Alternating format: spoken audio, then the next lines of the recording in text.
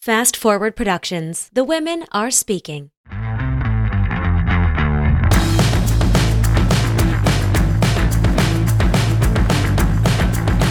What's up, guys? Welcome back to another episode of the One Broke Actress podcast, an honest account of actor life plus a few lessons I learned in the process. I am your host, Sam Valentine, and today we are here with a stacked, and I mean stacked, resume casting director, Elizabeth Boykewich. I don't know if you've heard of the shows Good Trouble, Alone Together, The Bold Type, Pretty Little Liars. I could go on and on. Her resume is stacked with TV shows and movies, and she is also a personal life coach now. And so she sees the actor not just as a person she puts in a show, but as a holistic human being. And I am so glad I know Elizabeth, because the way she talks about casting and the way she sees the world has really opened up my eyes to what we can look for, especially because she was an executive casting director. So she was at the top of the ranks. She was picking the casting directors who got to cast the shows. She has been in every corner of this business. And today she's going to explain how that whole process works so we can understand the back end, as well as what she looks for in green actors that she can tell is going to survive the test of time, how she casts new actors, and the few qualities that she has seen of actors who do not make it past a table read. You do not want to miss some of these goodies. She also just leaves you feeling like so warm about this business, which is not always true about professionals. I cannot wait for you to get to know her. Without further ado,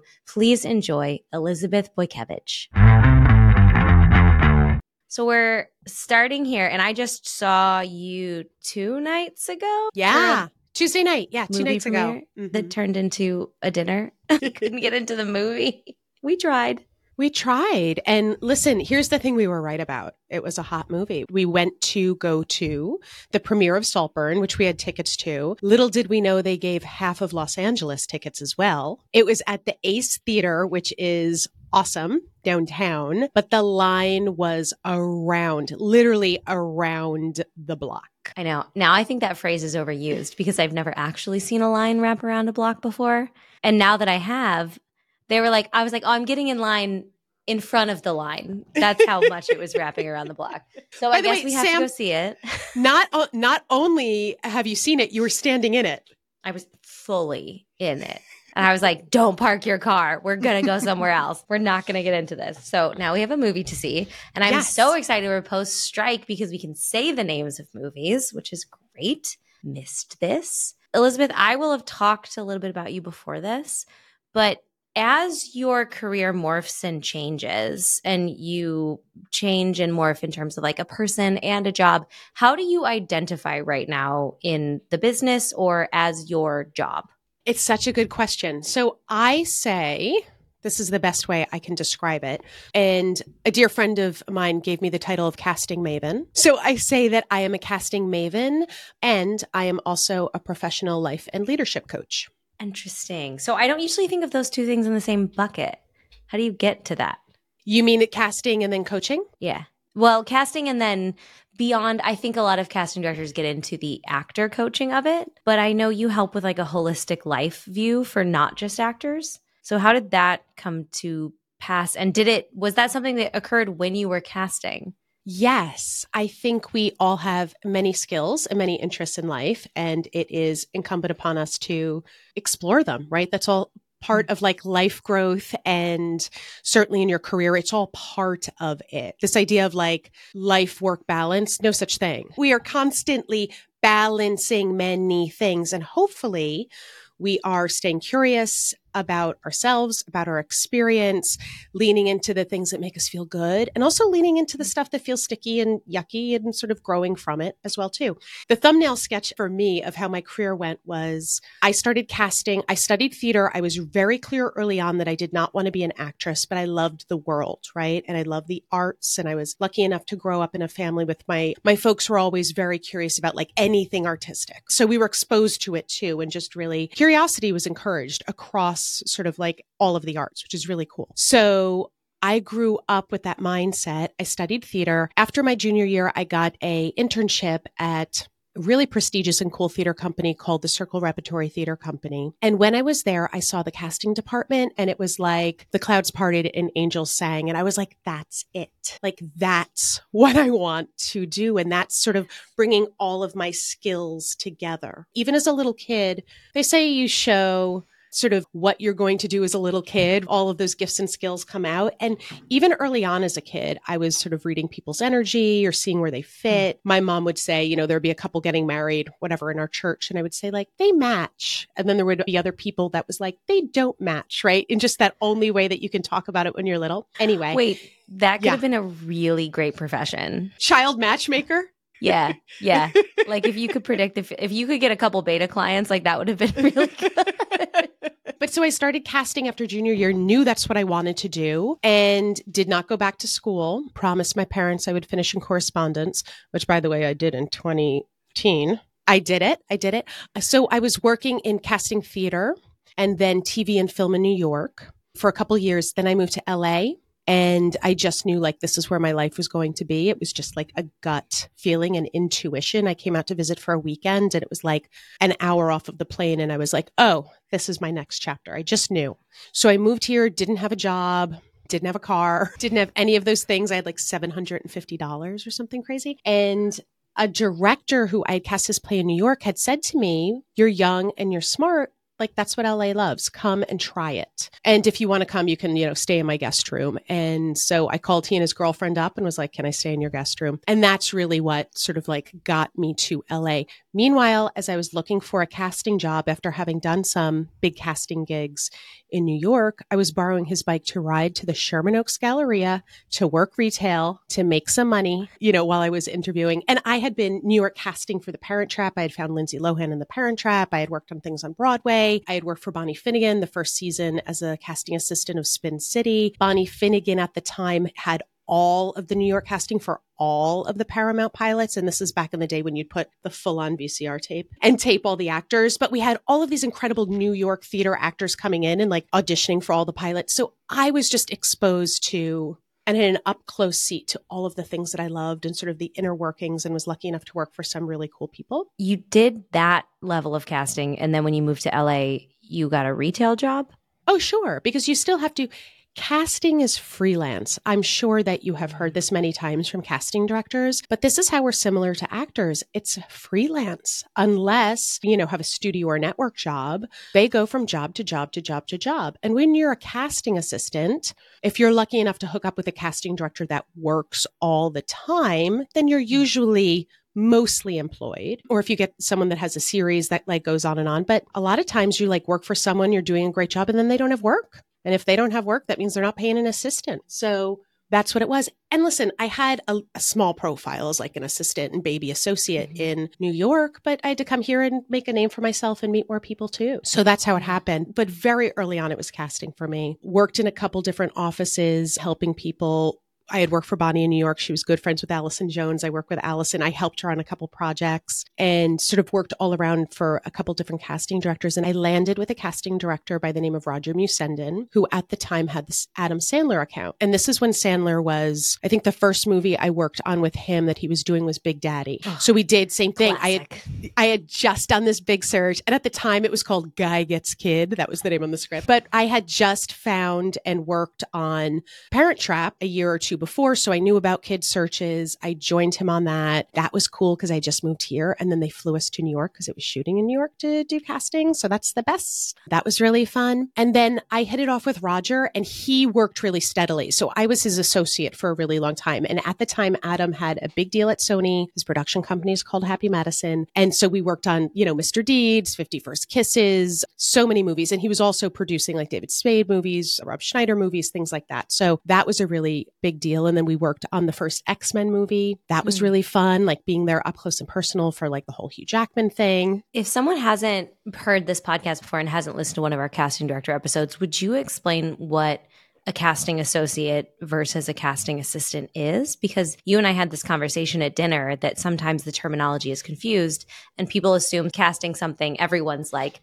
so high on this totem pole and we should, you know, bow down. So What is Yeah. that hierarchy? Well, first of all, don't bow down to anyone. We're all colleagues in this. We need you and you need us. Yes. So there should be no bowing down or like putting people on the pedestal. But I get it. Not the first time I've heard that. If you're a casting assistant, you're really helping like set up sessions, doing sort of the admin stuff, right? Keeping and maintaining lists of availabilities, of people that have come in, setting up, doing the scheduling, things like that, organizing the sessions. So you're really a lot of admin if you are an assistant. An associate is sort of in between the casting director and the assistant. So an associate is usually also in the reads, will be running reads. They are making lists. They have more hands-on. So the idea is like the assistant is really the training ground, right? You're learning the agents, you're learning the actors, you're also learning, you know this as an actor, every casting office has their own way of doing things, their own personality, their own energy. So perhaps someone, when I was making a list for a casting director named Eileen Starger, who would be maybe the top 10 ingenues we should bring in, they may be a little different than who I would submit as the first 10 as an associate for a different casting director. Now, nuance here, that doesn't mean that everyone that I would suggest wouldn't get a shot depending on the casting director. But I know they're going to be most excited about first. That's sort of how you tweak it. And that's also very much when you're a casting director or an associate, when you're working for a director or producer, everyone has their own taste or the thing that we know they're going to respond strongly to. So casting is really interesting. I talk about it as like, you're kind of a mommy, you're party planning. It's a lot of party planning, right? And so there's vibes that you're also reading. It's the work and it's also the day-to-day meeting, bringing actors in, finding out avails, reading them, figuring out then who goes to the producer or who you're submitting for the role. There's that part of it. But then there's also sort of this chessboard part of it, or what I refer to as people poker, knowing when to have conversations about what things, knowing when to bring your wild card idea to the table. There's a lot of soft skills in casting. It's very much like producing, but there's a lot of soft skills in casting that is not just we bring actors in, we read them, here, you guys decide from these final 5.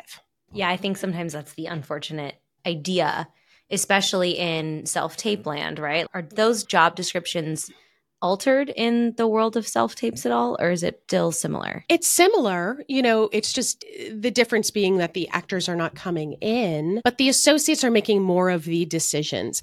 And again, nuance. Every office is different. There are some offices that have an associate where they're full on helping cast it and really side by side with the casting director. And then there are going to be some other casting directors that rely on the associate, but perhaps the associate's voice is not as loud in certain offices as in others. It really is also about how a particular casting director chooses to lead and run their office and how they work. So how does one, because I feel like this is the direction we're going, become an executive casting director? Because that is where you have spent so much of your career, which I see and I'm like, whoa, that's important. What the fuck does that mean? So tell me about your move from associate to casting director and then from casting director to executive casting director. Yeah. So when I was with Roger, I cast a couple indies on my own, sort of on the side where I was a casting director and I was really learning how to lead my own projects in that way while I was working for him as his associate. And then there were some projects where he shared credit with me, which meant I really got to do it. And we were both being credited as casting director. So that's the way you can move up from associate is sometimes the casting director sort of will put their hand down, pull you up and say, now I want to partner with you, or now I want to share credit with you. And other times there's some casting directors that are like, no, that I'm not interested in that. This is my business and I love the work you're doing, but now go off, fly, be free, little bird, go be a casting director on your own. And it also what you see a lot, you've been doing this for a little bit, Sam, you'll see like associates from really cool offices that work a lot will all of a sudden break off and partner as casting directors together. So that happens a lot too. Brett Greenstein and Colin Daniel, who are really big comedy sitcom casting directors in town and have been for a very long time. They were both associates. I think Brett was working for Gail Pillsbury and I think Cullen was working for Jeff Greenberg. And they were both ready to be casting directors, but, wanted the support of someone else and they partnered. So you hear of that a lot. Okay. That was your structure, right? So what I did with Roger was he was kind enough to, I was doing things on my own and then I partnered with him on a couple different things. I was happy there. That was a great job. We worked constantly, which was really lucky. And then there was just a season, Sam, where all of a sudden the work kind of dried up a little bit, but we were okay because we had some savings and we were ready for a rest. I got an opportunity at that time then to be an executive at Paramount Features for pilot season. A really good girlfriend of mine was going on maternity leave, said, would you please cover for me? And because I had a lull with Roger, I talked to him. He's like, go for it. And I did that. And I loved it. I loved being on the executive side because as a casting executive, you are helping cast the casting director for the project as well. So casting directors, most of them are singing for their supper as well and going on meetings.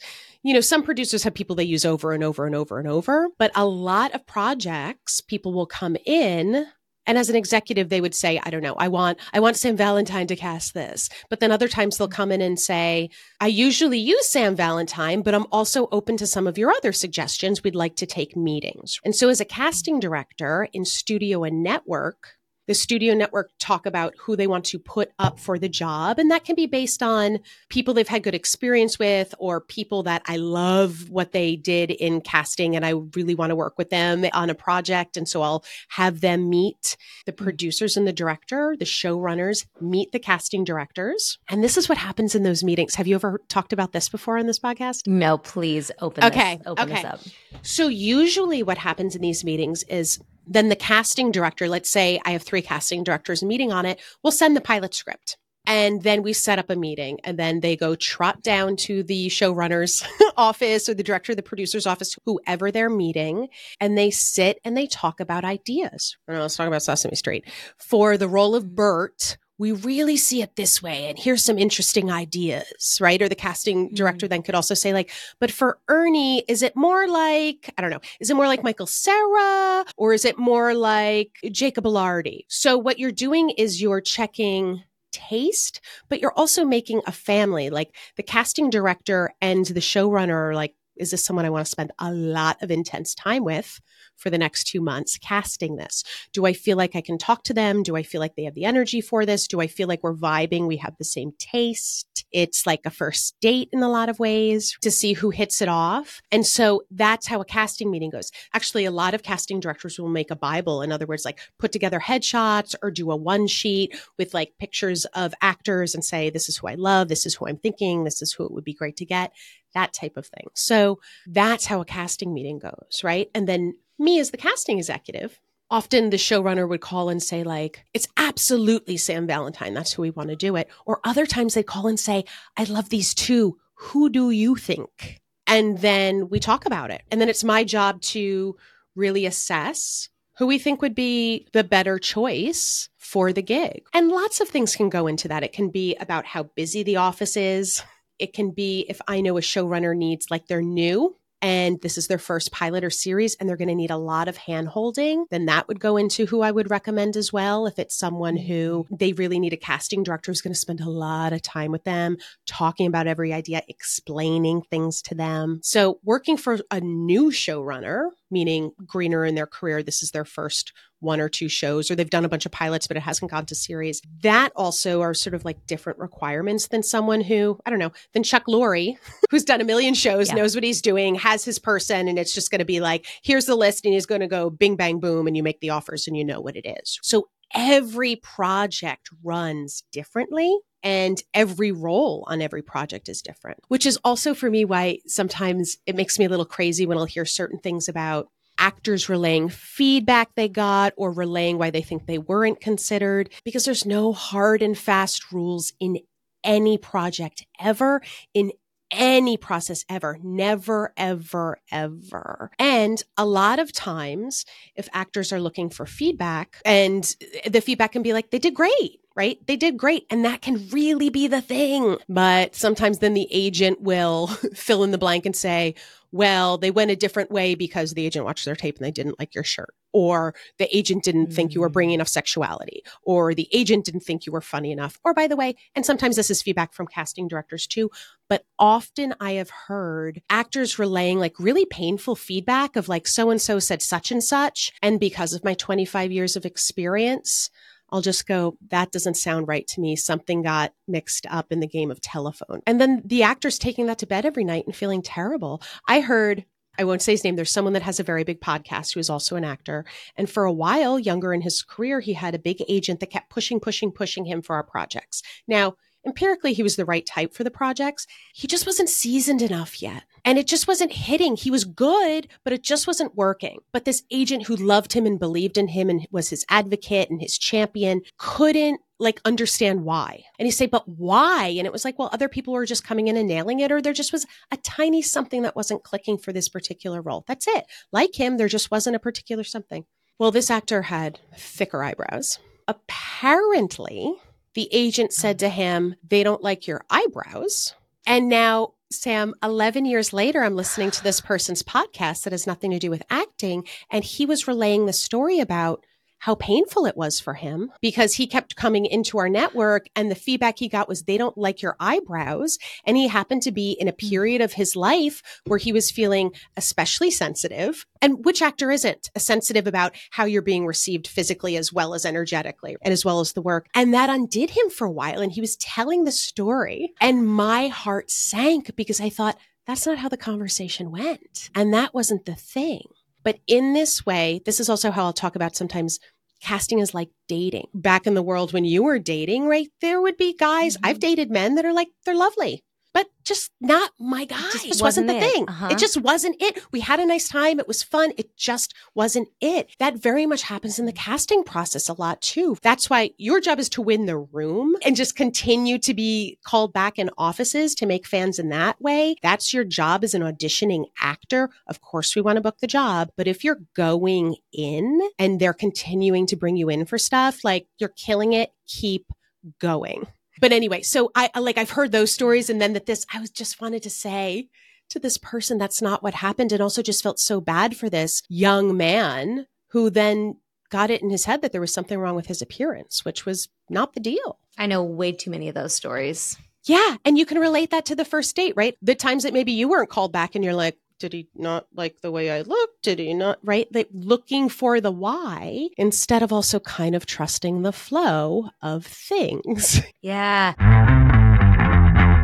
If you are listening to this right now as a podcast, I just want to give you a little bit of a visual. And if you're watching on YouTube, hi. How you doing? I'm currently sitting here in sweatpants, a messy bun, no makeup, but let me tell you what, my nails look fire. I am literally sitting here with a fresh manicure from Olive & June, which is, as you know, if you have not heard me talk about them 10,000 times before, my favorite at-home manicure system. I'm legitimately putting on the cuticle serum as we speak. I put this on all day long. It's like my new favorite tick habit. I would highly recommend it as opposed to picking your cuticles. If this is you, you know who you are. You need this cuticle serum. In fact, you need the entire Olive & June kit. Let me tell you something. I used to spend a lot of money getting my nails done. I would spend it all the time because I liked the way they looked when they were long or when they were short and with a clear coat, or I would get an audition and I would need to have like character nails or something like that. And Olive & June has you covered on so many fronts because when you buy the mani kit, you get everything you need for an at-home mani, including their serum, including their hand moisturizer. You get the perfect nail cutters. You get the perfect buffer. It is all in there along with a system of exactly how to use it. And it breaks down to, that's right, $2 a frickin' manicure. Let's spend our money where we need it and not where we don't. And also, this is a really fun thing to do and change up all the time because you know you will get an audition that will ask you to show your hands and then 2 seconds later, you'll have a party to go to. And that's what I love actually about the pressies too. Their press-on nails, they have new ones that are stick-ons, the stickies. These are the pressies. And these ones I love too because they come in so many different colors. So I could go a full black long nail or switch to a clean French mani if I wanted to that was a little bit bit shorter. You can switch it up all the time. They come off so easily when you're ready for them. If not, they stick on as long as you want. And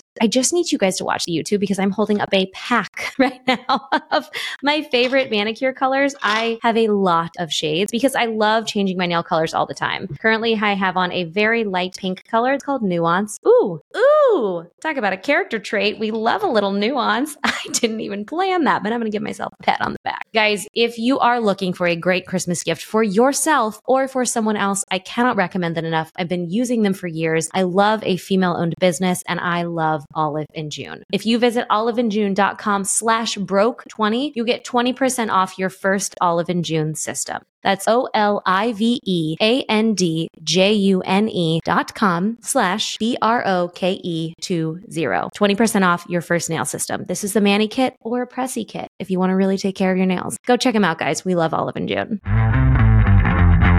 When you were executive casting director, how much did you get to work with actors or help with the actors of it all? Because in my head, I'm like, well, then if she's like, I picture an office, not like the offices I would go audition at, but like a real office with like a nice chair and a desk. And then what was your involvement with actors? Interesting question. I'm going to answer something you didn't ask first before I go there. So please remind me if I get off topic. So they were creating, when I was at Paramount, they were creating the ABC Family Network. And literally, there were two development executives, a president, and they just hired a head of development. That was it. There was nothing on the air. They were showing some MOWs. That means movie of the week. But they didn't have any series. So I was recommended to be the head of casting there. They had been interviewing for a while. I hit it off with the head of programming. I was hired there. So I had a choice to sort of stay at Paramount at the time or try this new thing. They had nothing on the air. They were paying actors no money because sort of the financial model at the time was based on the Disney Channel financial model. And guys, this is like almost 20 years ago. And back in the day when you did a Disney Channel show, you were doing like 40 episodes and you were guaranteed work. So the sum of what you were making was great. But we were doing like 11 episodes. So there were lots of things to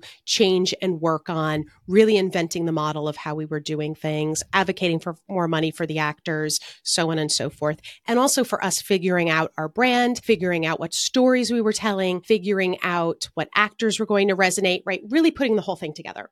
And ultimately I decided I want to like start something because the thought of being able to win was great, of really authoring something and putting something together. It also was the biggest risk. So ultimately I chose to go there and it was cool to be at a place. It was very much like a startup. And so I started ABC Family. Years later, as it grew and grew and grew, it was rebranded into Freeform. That was sort of that. As a casting executive, I oversaw casting for everything. So we did movies of the week, or I should say television movies. They're no longer movies of the week, television movies. We did series and we would do old school kind of like sitcoms. We would do single camera. We did sort of the hour dramedies as well as reality. And we also were doing some online stuff, sort of dabbled in that when everyone was trying to figure that out. So I was overseeing casting for everything. So that is about hiring the casting director and then overseeing the casting. So there's a casting director doing all of the reading, but then they would come in and test for us. It was cool being at ABC Family, and this is why I wanted to go there too. It was a young network under the radar, and it also was, we were casting people. The age range of people we were casting were like people just out of school. For a lot of people, it was their first co-star, their first guest star, their first series regular. That's especially satisfying. And because of the type of work and the searches I had done early in my career, I feel like I really honed my skill for being able to identify something in a greener actor that could go the distance. And so that is, I think, a special thing. But also because of that, it was different than, say, going in for something on NBC where maybe the testing for the pilot process is very formal. We had a formal process, but I also would sit with all the actors. I would have general meetings. I would get to know them. If they were coming in to test and I didn't know who they were, I was watching what they had. I was doing my research on them. Because also, too, when you are a greener actor and it is your first job, a lot of folks don't even know or have the awareness of how to comport themselves on set, how much work it is, how much the pressure and stress can be when we enter into new things and there are demands on us that there haven't been. So I would want to test actors in person, meaning they would come in and read in person, because that also would give me a sense of who they were, how they would behave on set, how they would deal with people. I made sure we were a warm testing room. Like before the actors would come in and test, as I said, I would meet them ahead of time. We'd have general meetings, but I'd go and say hello, give them a hug, show them the testing room, explain to them where people would be sitting, say like, everyone's going to say hi. It's a warm room. If you mess up, fine, take a breath. And that really was true for that. So that was important to me. And while I was there too, they started doing more screen tests for pilots where most of the major studios networks would tape. You would tape with the producer. It would look really good. Then they would submit the tape to the network or the streaming service to say yay or nay, right? Yes, we're casting Sam Valentine on this, or no, we don't get it. We're not seeing this color. Can you readjust her? And we want to see another choice, whatever the thing would be. I still made sure we were testing in person and that I knew and that I had a better sense of them, because there's, as you know, there's so much that goes into working with someone, meaning when you're in an office, if you're in an office in, let's say, a quote unquote normal corporate job, it's the skills of if the person can do the job, but also are they okay to work with? Can you have conversations with them? Can you build, do they believe in teamwork? All of those things. So it's not just your acting skill. There's so many other things and other considerations that go into a job when you are building a cast, especially when it is a younger group of people. And here's the other thing, Sam, that was really cool. Or, I felt vindicated. But we did a pilot with a sister studio, meaning within the Walt Disney Company. And they insisted, and it was sort of a younger group of folks, meaning people that were like early 20s. I can't remember. Maybe they were playing late high school on this. And they insisted that we do it off tape. And we're like, fine, great. We cast it off tape. That was one of the lamest table reads for a pilot I have ever attended. Because here's the other thing that happens is when you are in person in the process, and the world has changed. I'm talking about back when I was doing it in this particular instance, you were seeing people in the waiting room. You were reading with them. You were already building a little bit of a relationship. So you'd go to the table read and the actors would be like, oh my God, you got it. I'm so excited. Congratulations. There already was some chemistry built up in it, where when you're just casting people off of tape, younger actors who haven't done this before, you're going into your first table read, you're already scared, intimidated AF. Everyone's heard the stories about so-and-so was replaced after the table read. You're already in your own worry, nervous, anxious, excited bubble. And then no one was paying attention to each other. That cast never gelled. That was some of the stuff I was observing too. Every actor who just heard this just heard two things. One, I want to know for sure how you think this translates now and how we can create that in self-tapes. And two, I want to know what it is in Green Actors that you could see. So let's go with question one first, because I think question two is more complicated. In terms of self-tapes, and that's the world we live in now, we are recording this in November. The new contract deal points just dropped. We have a lot to figure out in terms of what casting is going to let us in the room and how that's going to work in the slots they have to require or whatever that is. But for those of us who just regularly self-tape, how do we create this relationship, this magic, this joie de vivre? The short answer is I have no idea. Okay, great. The long answer is all of the work is same as an auditioning actor if you're self-taping as if you're going in person. Have watched the material.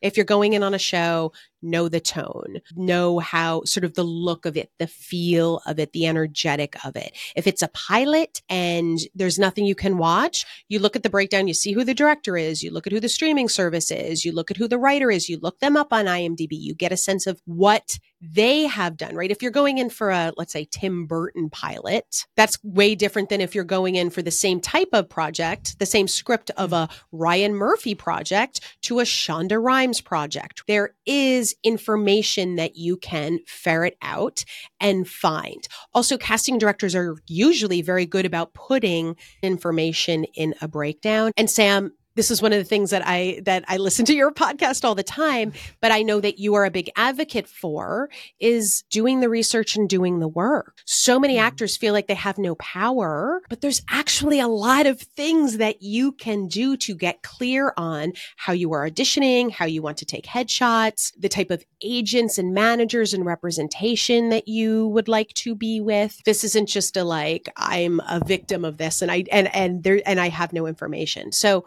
that's what I would say is like, do your research, make specific decisions based on the stuff. You and I have nerded out about this before. And I started a podcast during the pandemic because at that time, there were not a lot of podcasts with conversations with casting directors. And I was getting angry because I was seeing a lot of people on the other side of the business, meaning other than actors, starting classes, charging a lot of money for information that I believe should be free. And also because for me, it is so important and because I did advocate and I love meeting actors in person and I love working with them in person and having that relationship and building that and having that encouragement and having those adjustments. This is what I wanted to do with the podcast was really like introduce the casting directors as people to the actors, but then we also answer and really dive deep and nerd out on actor questions for them. So this was really important to me. So in my podcast, we'll sometimes talk about this type of thing too, of like really trying to get down to it. Here's the thing when you're going in an audition. You want to do the work, the research,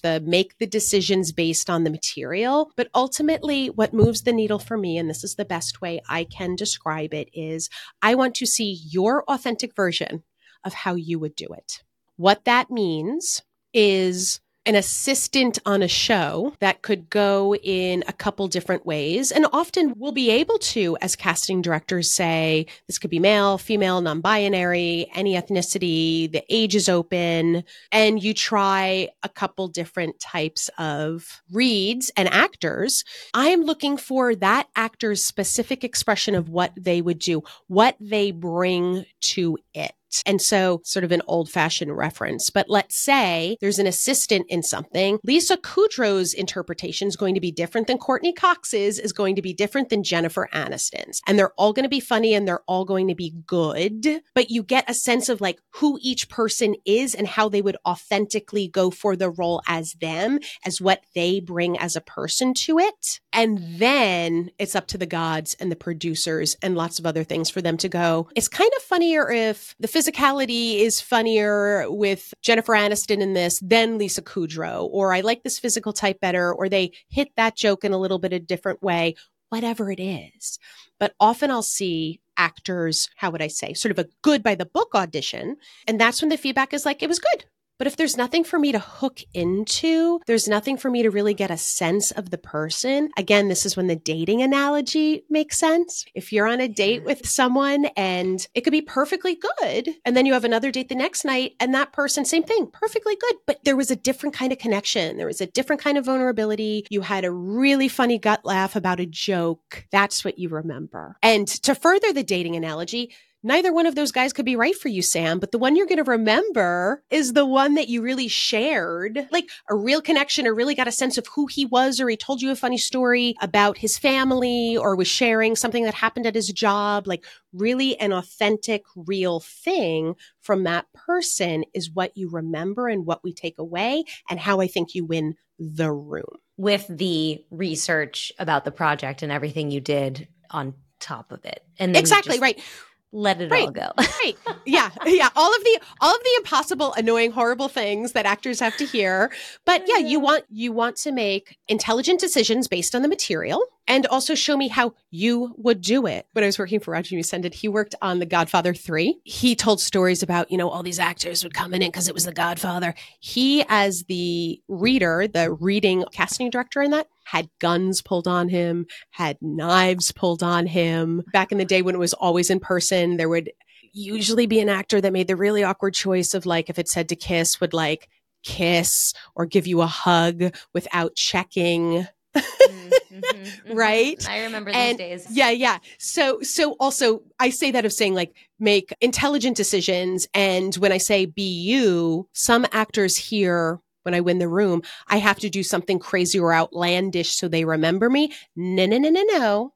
You do not want to be remembered as the actor that pulled out a gun or manhandled the casting associate you were reading with, or did something crazy silly in your self-tape so they'd remember your slate. It doesn't need to be extra.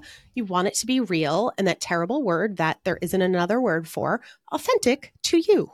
It's so easy to say, and then when you're doing it, it's like, was that me? And this is why I actually really enjoy working with similar people often, is because when people start to know you, they will call you on your shit. I did an audition earlier with my friend Gabrielle, and she was auditioning for this sitcom, and she was doing it with like super smiley. And I was like, this is not you. I go, can you try not to be so nice? Because she thinks she comes off as bitchier. And so she was like, is that going to be too much? And I was like, no, let's see it. And it was the take she sent.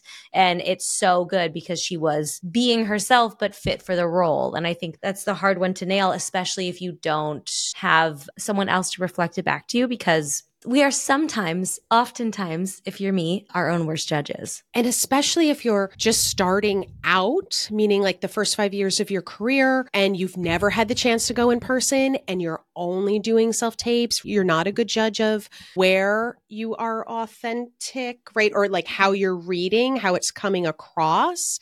It does make it more difficult. I wish we were in person. That's the way I prefer it. But also, there's pluses and minuses to everything. I mean, you also can if you do have some experience, you can watch the tape and go, nope, I can redirect that. If you do have the privilege of actually having someone to read with who is good at helping direct you, there's some actors that they're reading partners and audition partners, and those work really well. But it is difficult if you're just trying to put an audition on tape and, you've got a friend on Zoom and you're doing it that way. Yeah. You said earlier you were very good at recognizing green actors who had something that seemed like it could go the distance. Can we talk more about that? Because I know you guys who are listening. I know you. Like, what is it? Me. And all of us were like, all of our hackles went up, all of our ears perked. I know you guys highlighted that section too. So what does that look like? And I'm sure it looks like 10,000 different things, but can you describe it even? Yes. Always, right? Like, give me the secret sauce. What is it? What is it? What is it? Tell me, give me the shortcut. What is it? So yes, it's 10,000 different things, and it's different for every role. But I guess if I had to define it in broader, more general terms, it's something that is sort of the focus, engagement, the aliveness, I want to smack me with what I'm about to say, but there's something sometimes too about the joy that comes through that you can tell when an actor's really having fun, when they really are in their purpose and really just doing it. Sam, I'm sure there are auditions you do or jobs that you do that are like, great, that was great. And then other ones where you're like, oh my God, it felt so good. Something clicked, something. And can you define what it is? No, not always, but there's something about like, it just clicks that like, that's what it is. This person has this spark for this role and makes sense in this family. And when I say family, I mean the entire cast, the production, because you're not just casting the role, we're also casting the family, especially when you're doing an ensemble, and what energy that's going to bring to the project. But that's what it is. There's something, there's an engagement, there's an aliveness, there's a something where it's like, that's the person. There's a click. I had one of the presidents of a network I work for used to say to me, how do you know? Like, you always like, no, how do you know? And I would describe it as a click. Like, I would just feel a click. And that's really annoying because you cannot fabricate it or do anything about that as the actor. But there would just be a click where it was like, oh, that. I often say, and I fully believe it, casting directors are also part witch or part sorcerer, part, Merlin. We're paying attention to what you bring in the room, but there also is an energetic that just makes sense. And so we're just paying attention. There's so many senses we are using that are, I think we have like 7th, 8th, 9th senses that also like make sense for something. And listen, I have also been in the position, I'm not infallible, certainly. And there have been actors that I've advocated for, and then it didn't work. But you know when it didn't work? Because they didn't have the professionalism. Ooh, can we talk about that? Yes. What does that mean to you? I say, like, as an actor, when you go into a room, like, be the person your grandmother would be proud of. We don't have to kiss up. You don't have to brown nose. You don't have to go extra, but like be a good citizen of the world. Pick up your garbage, say hi, look people in the eye, ask questions, don't have an attitude or talk down to people. Also, guys, as people are going to be going in again, I promise you this business is long, and I can't tell you how many times there would be casting assistants or like PAs in offices that actors would be snotty to or talk down to. And guess who are the casting directors in 7 years? Or 5 years, and we remember. So be the person your grandmother would be proud of. And also, you know yourself as a person. I was listening to your podcast today, Sam, the one, and you'll put in the notes, I guess, the one that you were doing with Gabrielle, and you were the one where you have the allergies, but you were talking about both of your journeys were different, but that you have been working on some personal stuff and just sort of like self-worth stuff that we all come in. Everyone is working a self-worth picture. I don't care who you are, how fancy you are, what job you have, like what billboard you're on. Every single person is always working a self-worth picture somehow, which actually brings me to coaching, but also know yourself too. When I was at Freeform, I started the class when people were cast where we really talked about this, like how to take care of yourself. And that means like your internal world and your physical being, because people don't talk about that stuff. And you also said something else that was really smart. That was, you're always smart, but thrilling. You said, right? extra. You said something really smart, which was like, everyone thinks, and I talk about this in my group a lot, everyone thinks they're going to get the gig and then everything goes away. But then the next goal is right after that. Then there's something else you're worrying about, or you get the thing and you're still you, meaning you still have to deal with a relationship isn't great, or you feel bad about I don't know, stuff with your mother, or you feel really insecure in some places in your life, or you really are taking everything personally and there's just some personal work to do. So as an actor too, like work, that's your responsibility. This is the adulting part, is taking care of that. So the times when it was wrong was there would be someone that was great for the role, met them, blah, blah, blah. But then we'd get to the table read, or it would be the first day on set and they were being rude or picking a fight with another actor. And I can see under that. And that's insecurity. That's like, oh my God, I'm so scared. I don't know how else to deal with this. I don't have any tools. So this is how I'm going to do it. But like no one has time for that. And especially when you're paying for a lot of money on set. We had a story. I don't know if I've ever shared this story with you. There was a woman for a role that we were testing on a series that then ran for like 3 or 4 seasons. I loved her. She was great. I met her. She's who I really was like gunning for. This to me was my female lead. We tested in person. She took a giant dump in the room. The audition was terrible.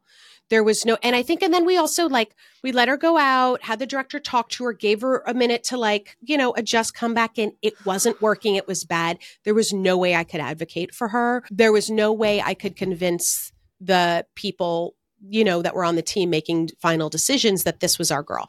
There was no piece of tape that was going to help, nothing. She lost the role in the room. This is unusual, but she lost the role in the room. So there was this dark horse that came in. She won the role. So we do the table read. We would go up and watch the table read and be there for the first couple days of the shoot. And the woman we had cast, there was something really off.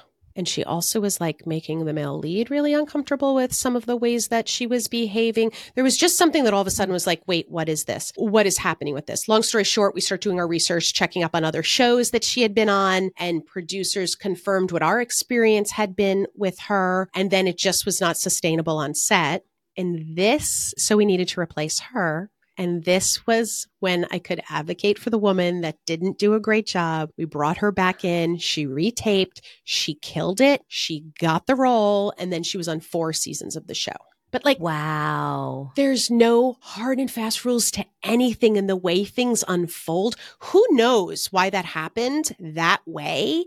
But it did. We had another role on a pilot, same thing that became a series for maybe about 4 years, where there's this like young, hot kid. He was not a household name yet. He was with CAA. He was with a big agent.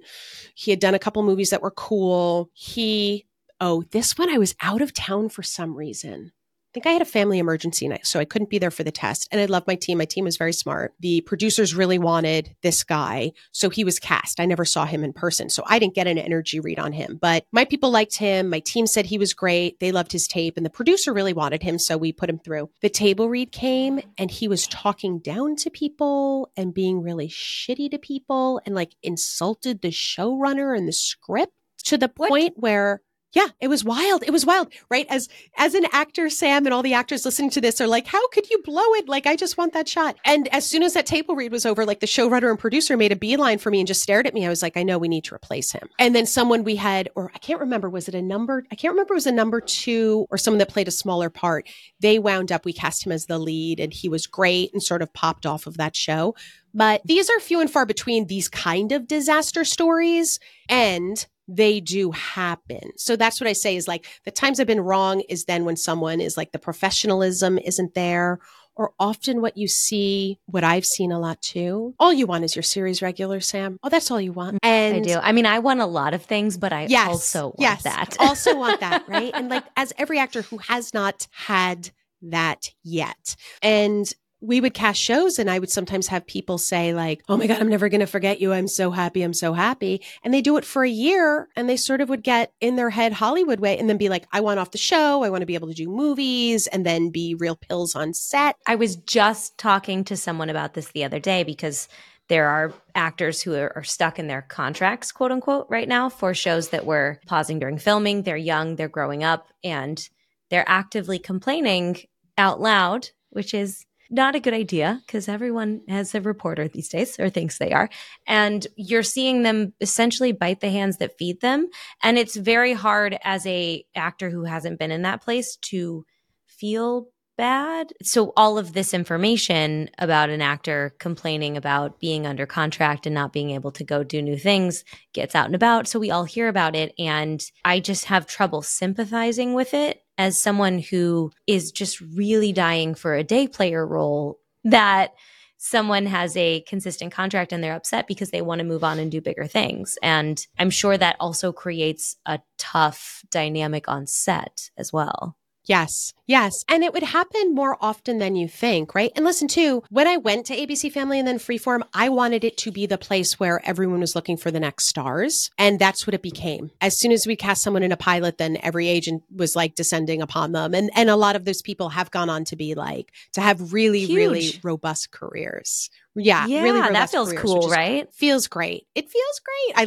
I love when people win, and it's so great to be part of a team, meaning their reps, their work.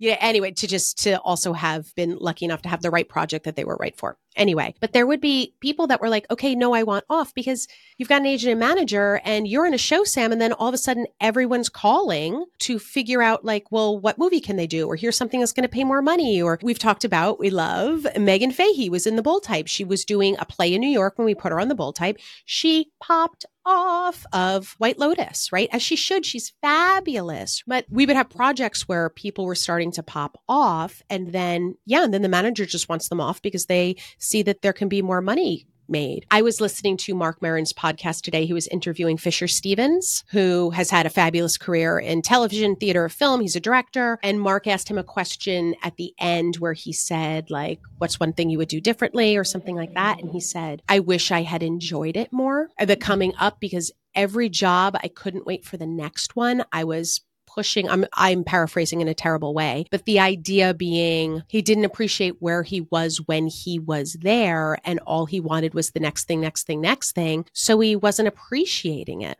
in the same way. And I think as you get older, that becomes true for, I mean, certainly in my career too. I feel that way about some periods of life where it's like, oh my gosh, I wish I had enjoyed that more. But this to me is sort of hand in hand. There were actors that were like, I can't wait to get off the show to go do something. And then they haven't worked again for a while. And I was just seeing like a lot of unhappiness, a lot of dissatisfaction. I also in life have always been a seeker.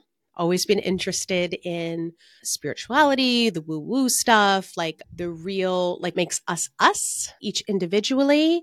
And I decided while I was an executive, I wanted to formalize this and really do a deep dive in this. So I went back to school and I got my master's degree in spiritual psychology. It was a lot like not a lot like you're doing your own deep, deep, deep work, like really digging in your dirt, dealing with your bullshit and really learning new ways of being, new skills. But you also are learning counseling and facilitation. Like in every single class, you're counseling and facilitating the other people in the class as well. So I was like, this was so exciting to me. I loved that.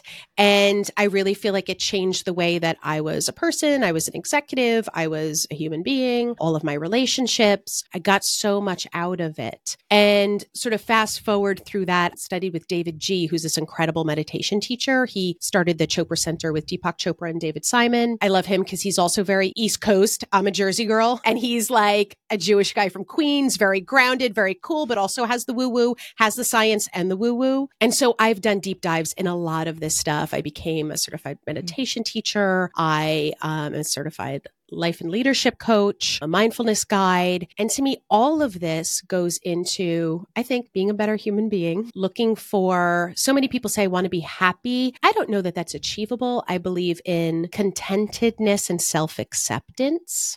Like that's the stuff. A lot of life is suffering. There are highs and lows, just like in the business. And in this town, there also is sort of this lie that everyone falls into, no matter where you are in the business, that I need to work on something cooler, fancier, better, sexier, more expensive. I need to have a higher profile. Really, when we are sourcing all of our esteem from outside of ourselves, it's a losing game. You're not going to be able to do it. And so that's why I am very interested in like sourcing from inside and what this work is. So yes, so then I've been doing a lot of coaching as well. And it's been interesting. I was at Disney for 17 plus years.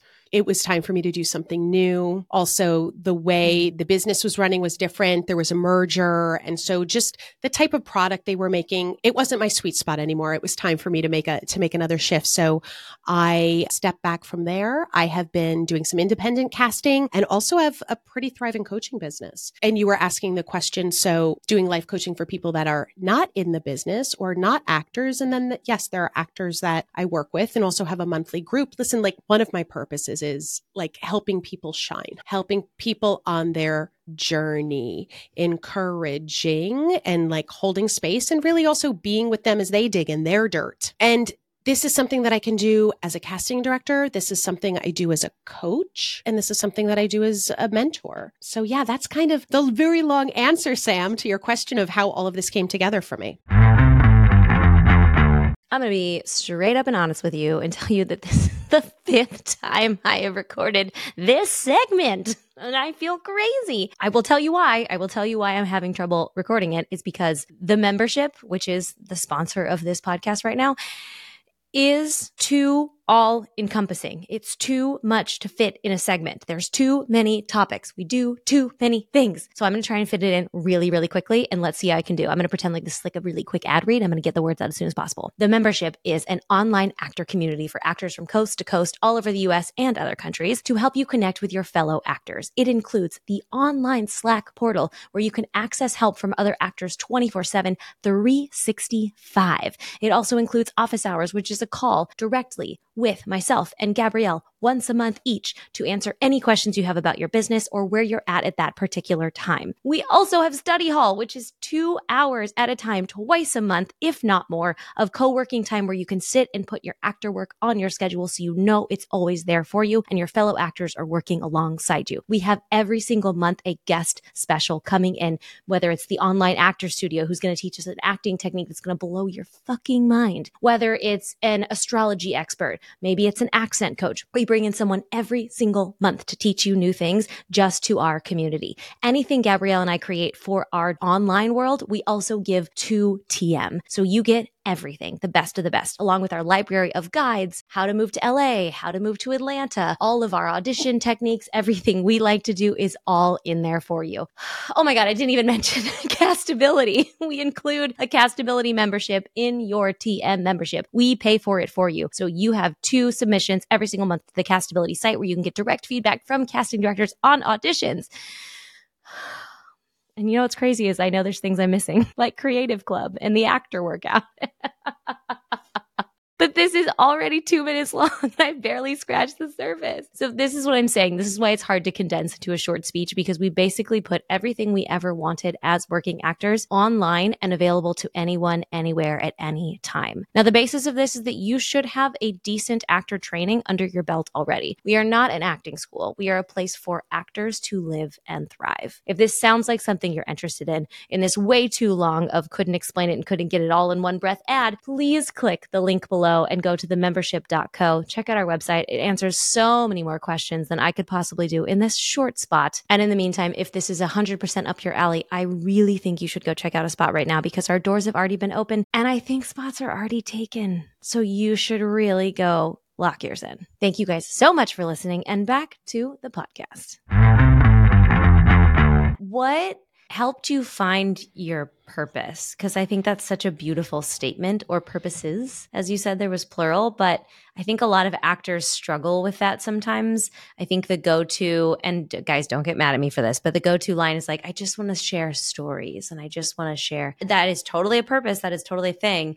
But sometimes we get lost in the weeds of this business of like, why am I auditioning for this Burger King commercial? Like, where's the why? What am I doing? Well, yeah, I think for actors, yes, you're a storyteller, but then everyone's why, as you're saying, is different. What is your why for wanting to tell stories, and what turns you on specifically about telling stories? And why is this important to you? Some actors come here, I'll say blindly, I mean unconsciously, because they were not seen or valued as they were growing up, and like, let me go chase it outside in Hollywood. And by the way, if that's your truth, cool. But be aware that that is what's driving you. And maybe also let's spend some more time figuring out what your true values as a human being are and help shift that. Because again, it's about what's sustainable. So I think it's about getting clear on where are you feeling empty? Where are you not feeling on purpose? And also really knowing what you love. Where are you alive? What excites you? Where do you feel fed? Where do you feel like you are being of service? Where do you feel like you are being seen, valued, and listened to and heard? And by the way, anyone's career, again, if you're an accountant, your job should not be defining you. So if you're an actor, baby, your job should not be fully defining you. All of the parts of your life are now. That means your relationship with self. That means your relationship with your partner or your family or your friends, whoever is in your life. Building your life out as a creative human being is not just your acting gigs. So I think that's the thing. I work with, there's one actor and a really dear friend. Her name's Brianna Lynn Brown, and we teach some workshops together. And she's been in the business for as long as I've been in the business. And she does tell a story, though, just to talk about the Burger King commercial thing, you know, where she was like, earlier on in her career, there was some like, I think it was kind of like it was like a lamer written co-star, or it was like a commercial that she's like, how am I going to make this? And then she thought, wait a second, do I want to wait tables next month? Or do I want to do this commercial? Do I want to do this co-star? Okay, that's why I'm going to nail this co-star. That's why I'm going to get good at auditioning. That's why I'm going to. So there's lots of different, if you're looking for your purpose in a commercial, it's not going to be there. It's sort of the wrong question. It's the bigger question of like, what helps you feel fed? What excites you? Oh, this is what I'll say to actors or to anyone listening to this. A lot of people work with coaches or therapists, but especially in the coaching world, if you start going down, and I think it's really good work to do. I've had many coaches, I still do, but really ask the question of the people you're going to be working with and our guides, like they better be doing their own work too. I'm not fully cooked. I have a lot of experience. I have a lot of knowledge. I have a lot of skills. I'm not fully cooked, and I won't be until my last breath. So again, when I started the podcast, I was seeing people like calling themselves coaches or saying they were doing things and they didn't have expertise in an area or really the purview into the stuff that they were teaching. This is a big Sam Valentine thing too. Do your research. And ask the question. Ask the questions of the people. We had a headshot photographer come in and speak to my group. And these are people younger in their career, again, like the first 5 to 7 years, like newly out of school, 1-2 years. Agents, commercial agents doing the thing, but not like they're starting, they're building. This headshot photographer said like the most revolutionary thing, because I think a lot of people had shots that just weren't great. And it was like they'd be in an acting class and it was like everyone's getting their pictures with so-and-so. So they would do that. There would be no rapport. They didn't like the shots. They weren't good. So many times, right? And this headshot photographer was like, ask them to coffee, do the research, look at their work. Do you like it? And she's like, if any client who's going to come shoot with me, I will go to coffee with them. I'll sit. We'll talk about the shots. There's work you can do. There were some women in my group that needed new headshots, and they were like, sort of, what's my type? What should I be doing? What type of this sort of like BS idea of like, what's my type? Who do you think you're like as an actor? Who do you aspire to be? What kind of career? What kind of type do you see that? Focus on like, what are those 4 or 5 people? Then do the research. Go to Google Images. This is all free. Go to Google Images, look up those pictures, get on the client rosters on IMDb Pro of agents you like, look at those headshots, make yourself a little PDF PowerPoint of like, these are the vibes I'm going for. And then you can give that to the headshot photographer. So this one woman told me she had a great shoot, and she was like, they went and had coffee. They talked about sort of what she was going for. And then she had this printout of these, basically a Pinterest board of these shots and kind of the vibe she was going for. And then also too, Sam, you're seeing like, oh, this hairstyle is what I like. This is what looks better. Oh, I am wearing too much jewelry. Oh, this makeup, it feels right for a headshot, right? And then she said the photographer kept looking, going, okay, we got that vibe. Now let's go for this vibe. Like, I'm also a casting director, a coach of like, let me give you the information so you can win. So the same thing for you as an actor. If you are employing a headshot photographer, if you are employing anyone, give them the information. Another woman in my group she was with a management company. Her point person was like the head of the company, did not have a lot of time for her. She was about to meet with a new manager there that they brought in that was going to be her point person. She had on her own, without my suggestion, she made her own PowerPoint about herself and like what her vibes were and the type of roles and the type of shows. And she was like, is this weird? Can I show it to the manager? And I was like, no, this is amazing. Show it to them. And she also shared, she'd been going in a lot for the same casting directors, so not booking. So she was feeling like she was losing. And I was like, no, you're winning. Who is an office that you haven't been in for yet that you really want to be in for? And she's like, I really like what such and such does. And I feel like her projects are great. I said, good. Go into the manager, bring this PowerPoint, talk about vibes. These are the type of things that you're doing. This is impressive. Like, you're clear. You have a clear vision and focus, and you really see who you are. Talk about that, but also say, my goal for 2024 is to go in for X casting director multiple times and make her a fan. She emailed me 2 days later and said, meeting went great, and I have an audition for that casting director. Wow. So like, these people work for you instead of going in and being like, I'll do anything. I want to go in for everyone. I want everyone to be my fan. Be pointed. Yes. And my goal for this year is I want to really concentrate on this office, do a good job, and hopefully continue to go in for them, right? My goal is to go in for X and Y this year. That's my goal. Oh, okay. We have so much good stuff here. Everything we just talked about is like holistic, cohesive life. And it's just funny how much that is reflective in the artist journey. And when I meet someone, I'm just super sad you're not still in charge of Freeform, because I want to be there. But that network is changing anyway. So like TBD about that. So I am so glad I know you, and I'm so glad you're such a resource to actors. In fact, I had an audition for you earlier this year, and we had met prior to me getting this audition, and then I ended up getting the audition. I taped it, didn't get it. Obviously, you and I went picketing one day this summer, a couple months later, and you said, I would love to talk to you about your tape. And you said, actually, wait, let's do this. I'll give you a couple notes. Why don't you retape it? And then we can talk about it on a podcast. So we are going to pause this podcast, and then we are going to record a Patreon and Apple bonus podcast about that tape and the notes and the feedback and your thoughts on my retape. And we're going to get as into it as you want to. So I want to make sure we wrap this one up with a bow and tell you thank you so much. Everything for you will be linked in the show notes, directing people to your podcast and your Instagram and your coaching. Is there anything else you want to guide people to at this point in time? I will be launching some workshops at the beginning of the year, but this is what I really want to say to actors and to any artist listening to this. Like, your voice is needed. If you are drawn here to do this work, keep going. Take care of yourself in all of the ways that you can. But I just really want to encourage actors to, like, everyone start somewhere. There are bumps along the road, big bumps along the road, but to do this. I'm going to share, I know we're wrapping up. I want to share a quick story. Brianna and I were teaching a workshop at USC, and this young man shared a story, and he said he was really heartbroken. And he said, I think he was a senior in the program. He booked his first pilot and then he lost it. So it wasn't clear if he was fired or what happened, but he lost it. And he was crestfallen, of course, and really was like, what do I do? What do I do? And Brianna said something.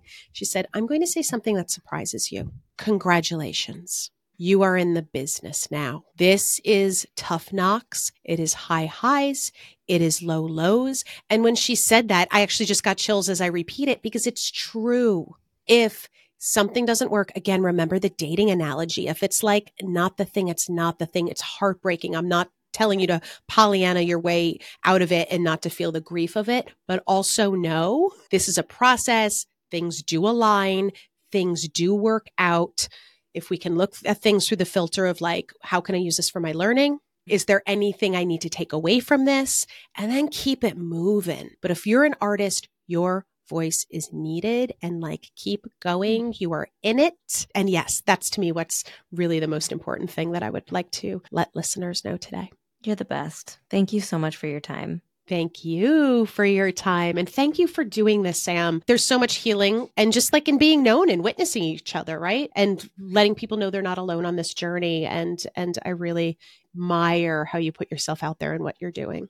Thank you. It's because I have good people by my side, let me tell you.